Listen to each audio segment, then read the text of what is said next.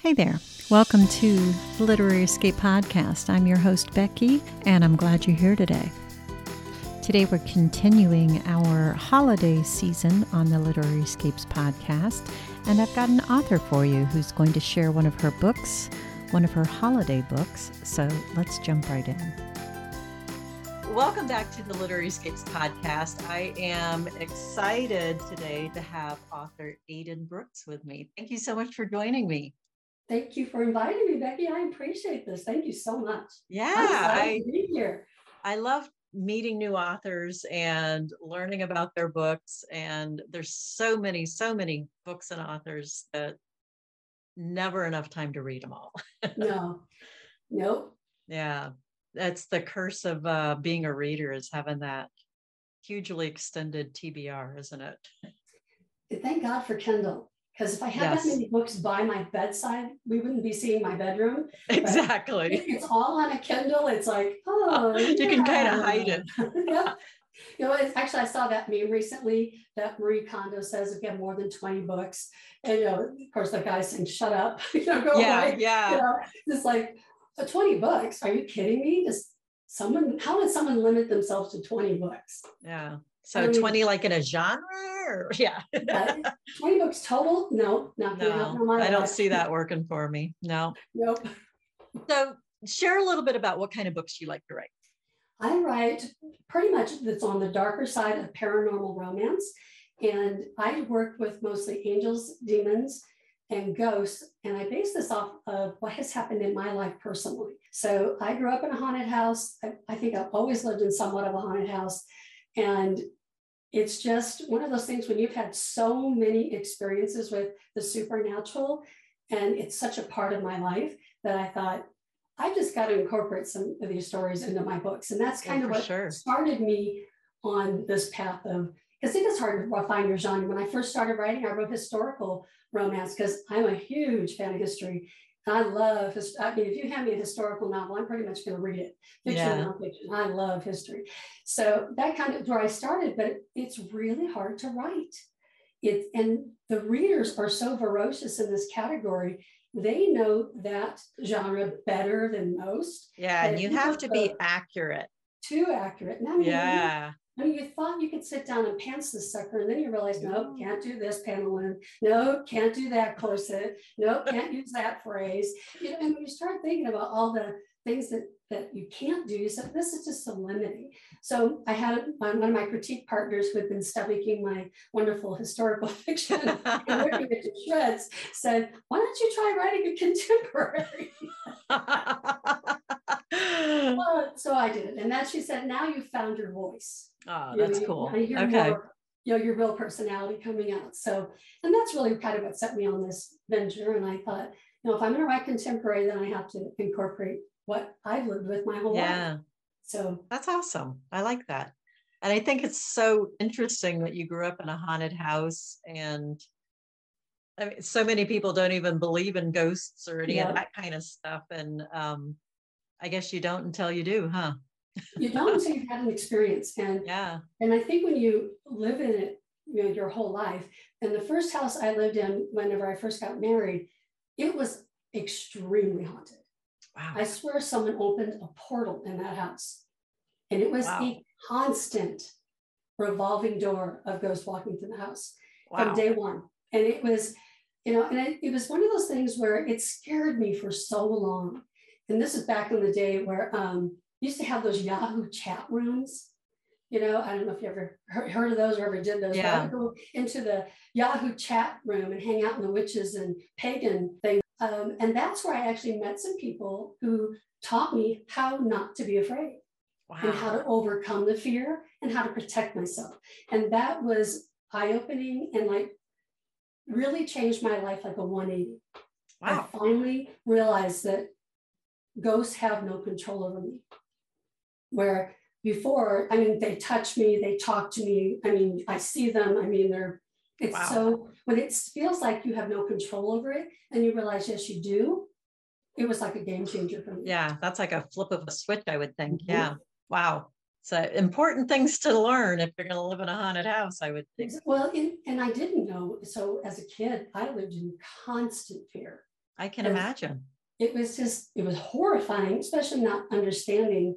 And this thing was evil in the basement. Whatever lived in the basement, it was, I would say, more demonic.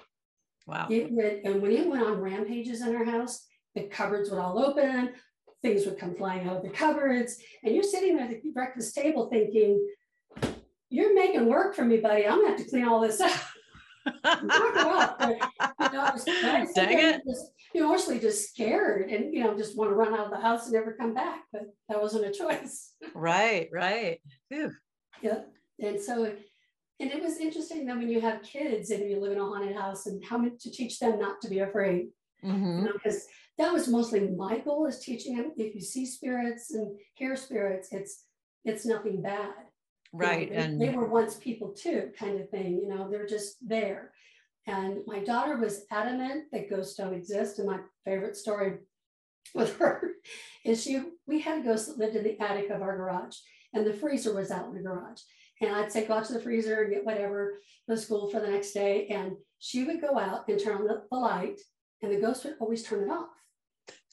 But if you asked them nicely, please turn the lights back on, they always did. But my daughter, being very practical minded, she's Taurus, stubborn to the wall, she said, I'm not going to tell them to turn it back on. They should have never turned it off in the first place. How stupid can they get?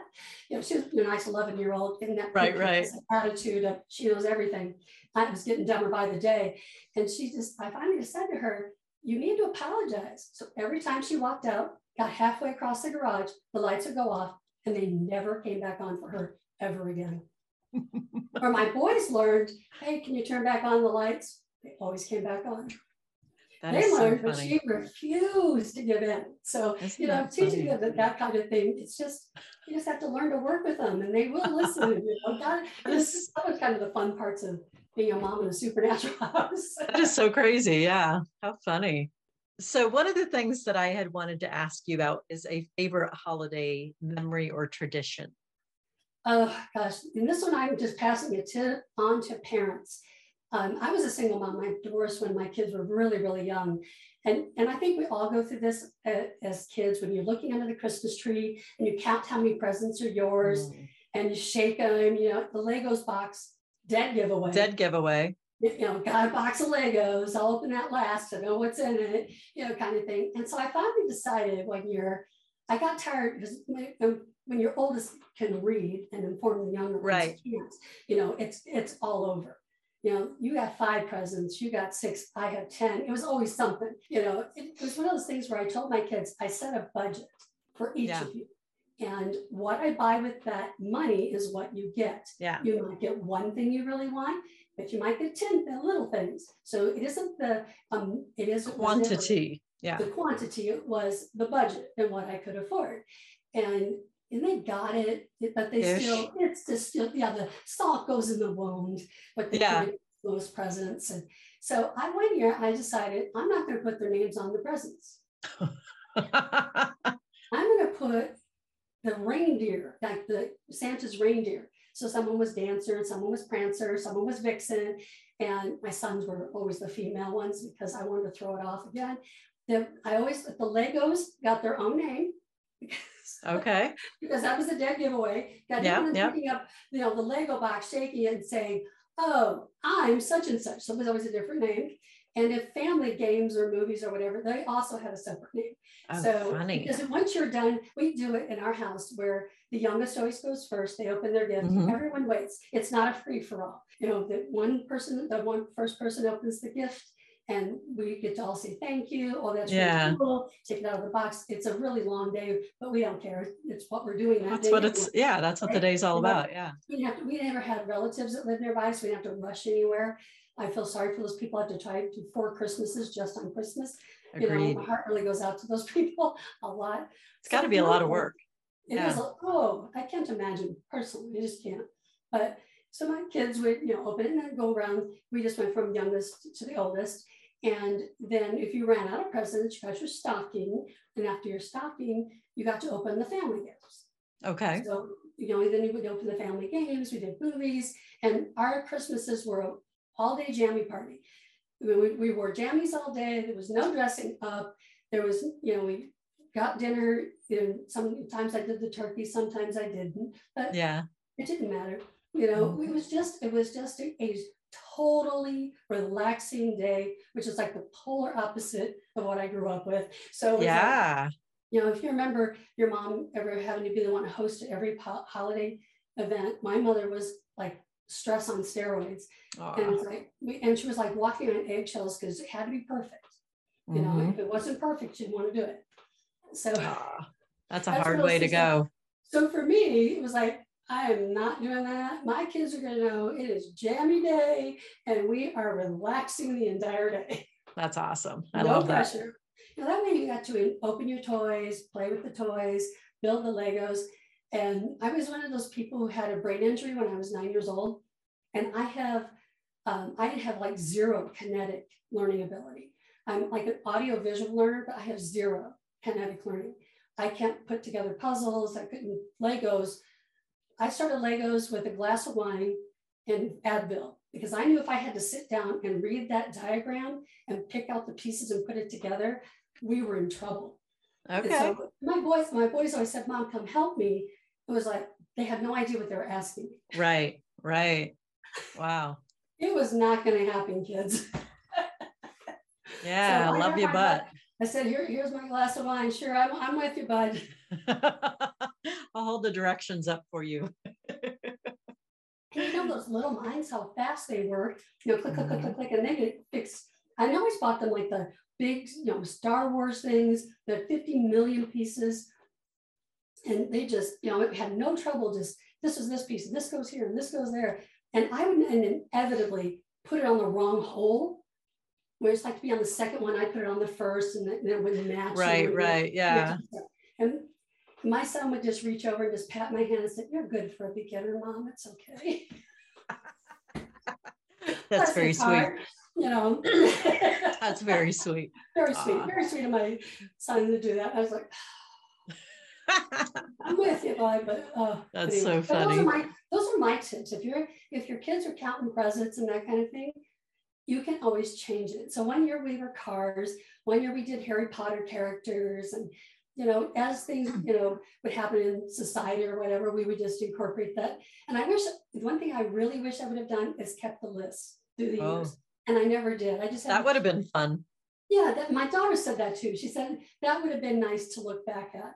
And now my older two are married, and now we have the grandkids, and so I don't really do that anymore.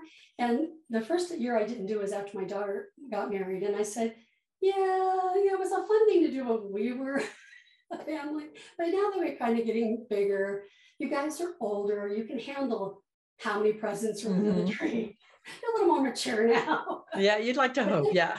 But they really love that tradition. And I said, well, when your kids get older and they start to read, my oldest child is 3, and she knows what an L looks like. She can read her name. So she would know already at that point, what the presents are hers. So said, just start the new tradition. You know what to do with your kids when that happens. Fun. So, that's a lot of fun. I think it's a fun thing to do. And come Christmas morning, everyone's dying to know who they are. Exactly. What a fun thing to do. I love that. That's a fun one. So what book have you got of yours that you're going to share with us today? The book that actually is on Kindle Unlimited, it's a Ghosts of Spritz's Past. Spritz's as in the cookies, right? As in the cookie. I like it. Wild Rose Press did a call for manuscripts for books involving cookie names. And I thought, I've never submitted to Wild Rose Press, but I really love Rhonda Pender. I love the model of their company. They're very responsive to authors. And I have a lot of friends who were terrified to self-publish. And I said, well, if you fit within the guidelines of Wild Rose Press, you should submit to them. They're really good. I mean, Entangled's really good.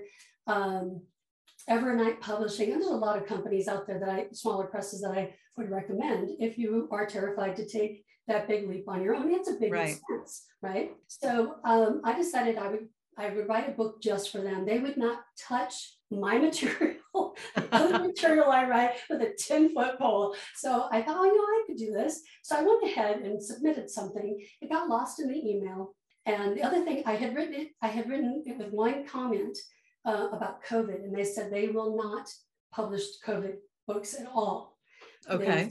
They wanted to suspend that belief in their readership. And I said, okay, I can take that out. It's one sentence. Who cares?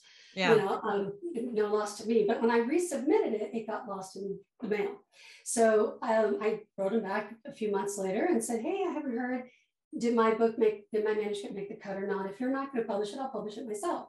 And they said, oh, we never got it. And I said, oh, no problem. I'll publish it myself.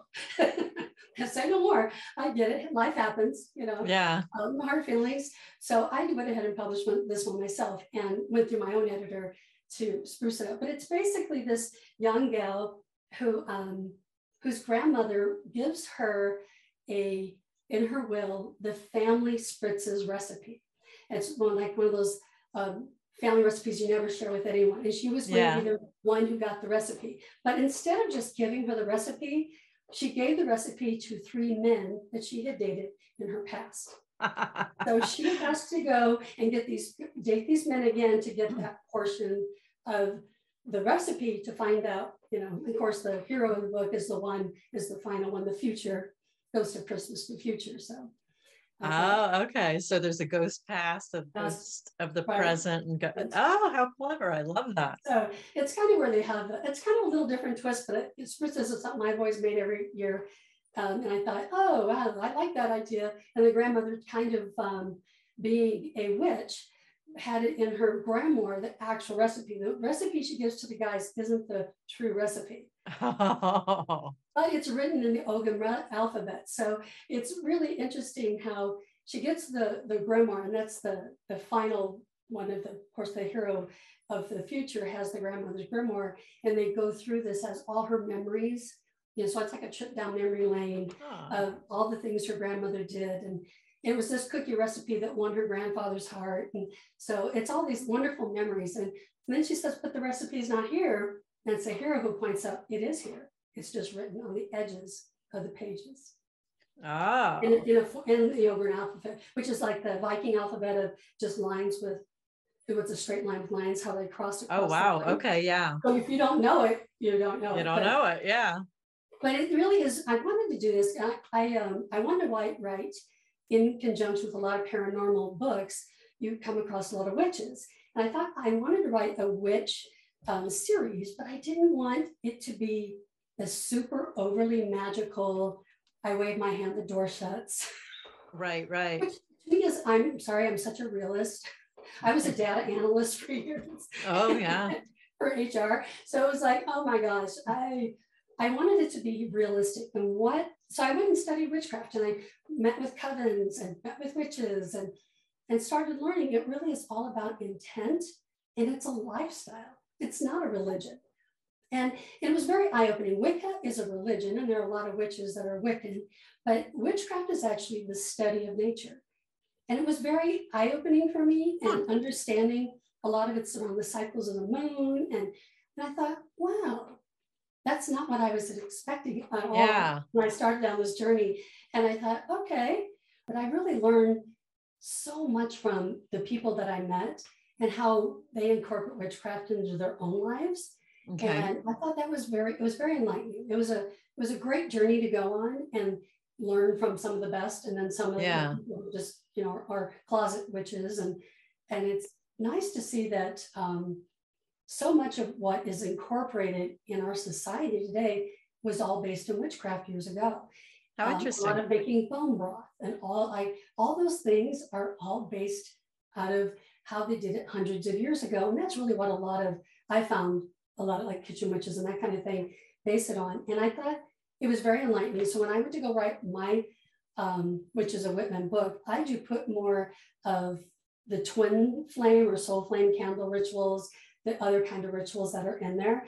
But I didn't really go overboard on that, and I don't do any of the magical things that I think the genre typically expects. But I think I'm going to have to change that going into this was just a teaser. A teaser, yeah. So in this one, the grandmother is the witch, is that? The grandmother's the witch, and so is the son. The mother's Catholic. So okay. the son, her dad, the main character's dad, gave up his witchcraft to marry him and her mother. There's no way the Catholic family would allow a witch dare the family. So he pretty much set it aside. And he said, and you kind of find out through the book, later on in the book, that Dad said, I've always been a witch, but we don't talk about it around Mom. And you kind of realize that different religions can come together and love each other and have these great relationships, but there has to be a compromise somewhere, right? Right. And a lot of people can relate to that we do come from polar opposites. And so that's really, Julian is this person that learns what is witchcraft and what does that mean to other people. And so it's kind of how I didn't want to make it scary or anything. Some people hear the word witchcraft and they're like totally turned off. Yeah, there's lots of it's the devil talking, thoughts going out there. So there's something Hollywood doesn't help, just like it doesn't with crime drama. It kind of they mess up all the procedurals that are right across the border. You can't count on CSI. So that's kind of the same with witchcraft. So it's really very fascinating, and it was just a nice journey to learn a different aspect of society that has been there for hundreds of years, and in different parts of the country is more open to it than other parts of the country. That would make sense, yeah. So this of course takes all my books but the first one is based out of Whitman, Washington, which isn't a real town, but it's based basically in Western Washington, where Issaquah and North Bend are. They're kind of in that hilly area right before Columbia Pass. So that's where my books are based, in a small town that has a ton of Victorian houses like Port Townsend. And so it's just a beautiful old town, but a lot of the history is in these old Victorian homes. And that's where a lot of the books take place. Very cool. Victorian homes. So okay. And so as the series progresses, is it just about this same main character, or are there different characters for each I'm book? one of those people. All my books are standalone books. You don't need to read the whole series to get it. My books also have repeat characters. I love that. The first series of the Grave Intention series, all of these characters all come together. So it's the first couple meets the second couple, then they meet the third person, and they kind of bring this all along. And so and then I decided with this Witches of Whitman series, they still bleed over into this new series.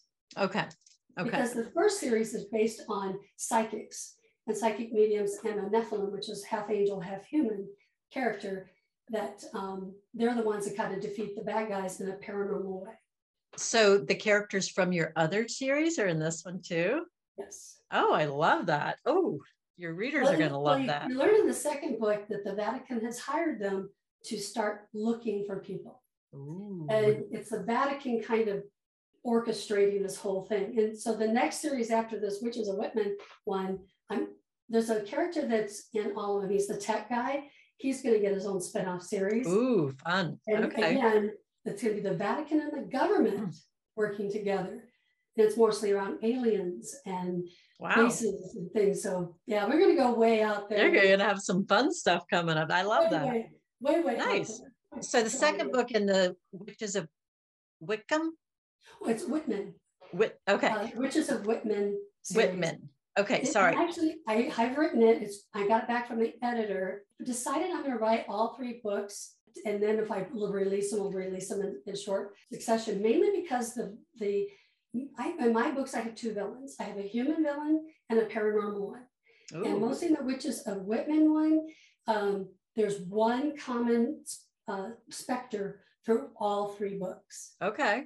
In the first book, she appears as a ghost. The second one, she embodies water and possesses people.